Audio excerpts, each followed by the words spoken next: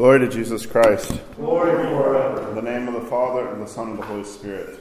Amen. We still have set before us the precious and life-giving cross that we have commemorated throughout this week. In just a few moments, we will bow down before it and then bring it back into the altar as we have come to the end of the week of the veneration of the precious and life-giving cross.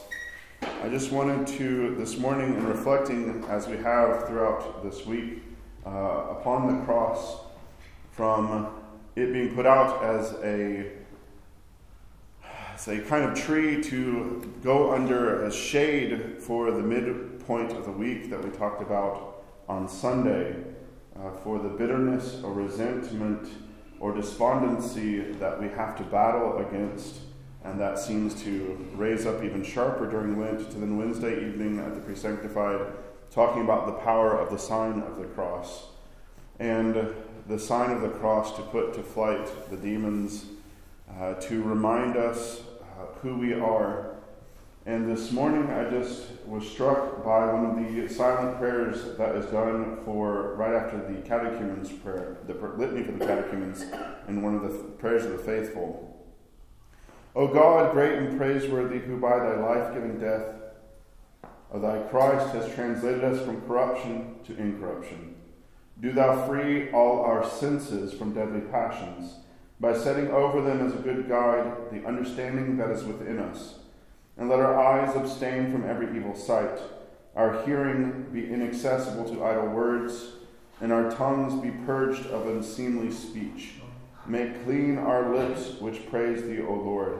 Make our hands to refrain from base deeds, and to work only that which is well-pleasing to thee, fortifying all our members and our mind by thy grace.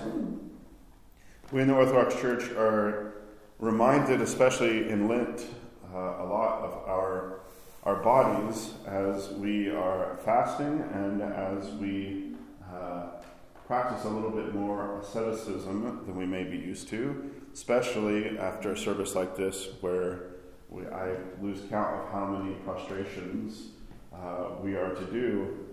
Well, the Church has, in its wisdom, remembers that the members of our body are a part of what we have to put before the cross. What we do with not just our mind, but what our eyes see, what our ears hear, what comes forth from our lips, what our hands do, and what our feet are quick to take us to, need to be put before the cross. And it is a good thing in our prayer, especially as remembering the lifting up of our hands, the making the sign of the cross, the prostrations, even bowing or kneeling, that we in our prayer, I encourage you at times to think about the various senses that you have, ways in which you could purify them, putting them before the cross, so that you may, as the prayers say, be freed from the deadly passions. Eyesight is good.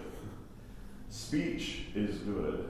To be heard is good. To have hands to work is good. To have feet to travel is good. To have hunger is good. To even have sexual desire is good. But all of those things have a particular aim and purpose.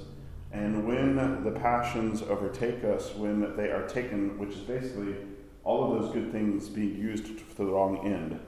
And Maximus the Confessor has a very short definition of sin.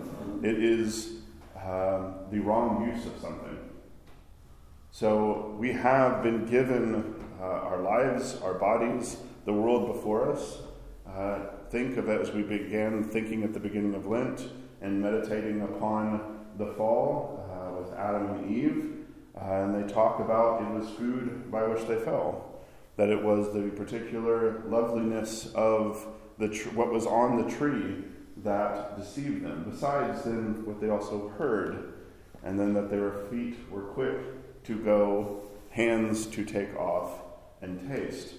So let us continue our Lenten struggle, remembering that Our mind is intimately wrapped up with and influenced by what we see, what we put before our eyes, what we listen to, what we desire, even sometimes to taste. Then what even comes out of our mouth, as we know from scriptures, what comes out from our mouth proceeds from our heart. And let us be diligent in keeping ourselves from idleness and our hands and our feet traveling to places like the church. In the name of the Father, and the Son, and the Holy Spirit.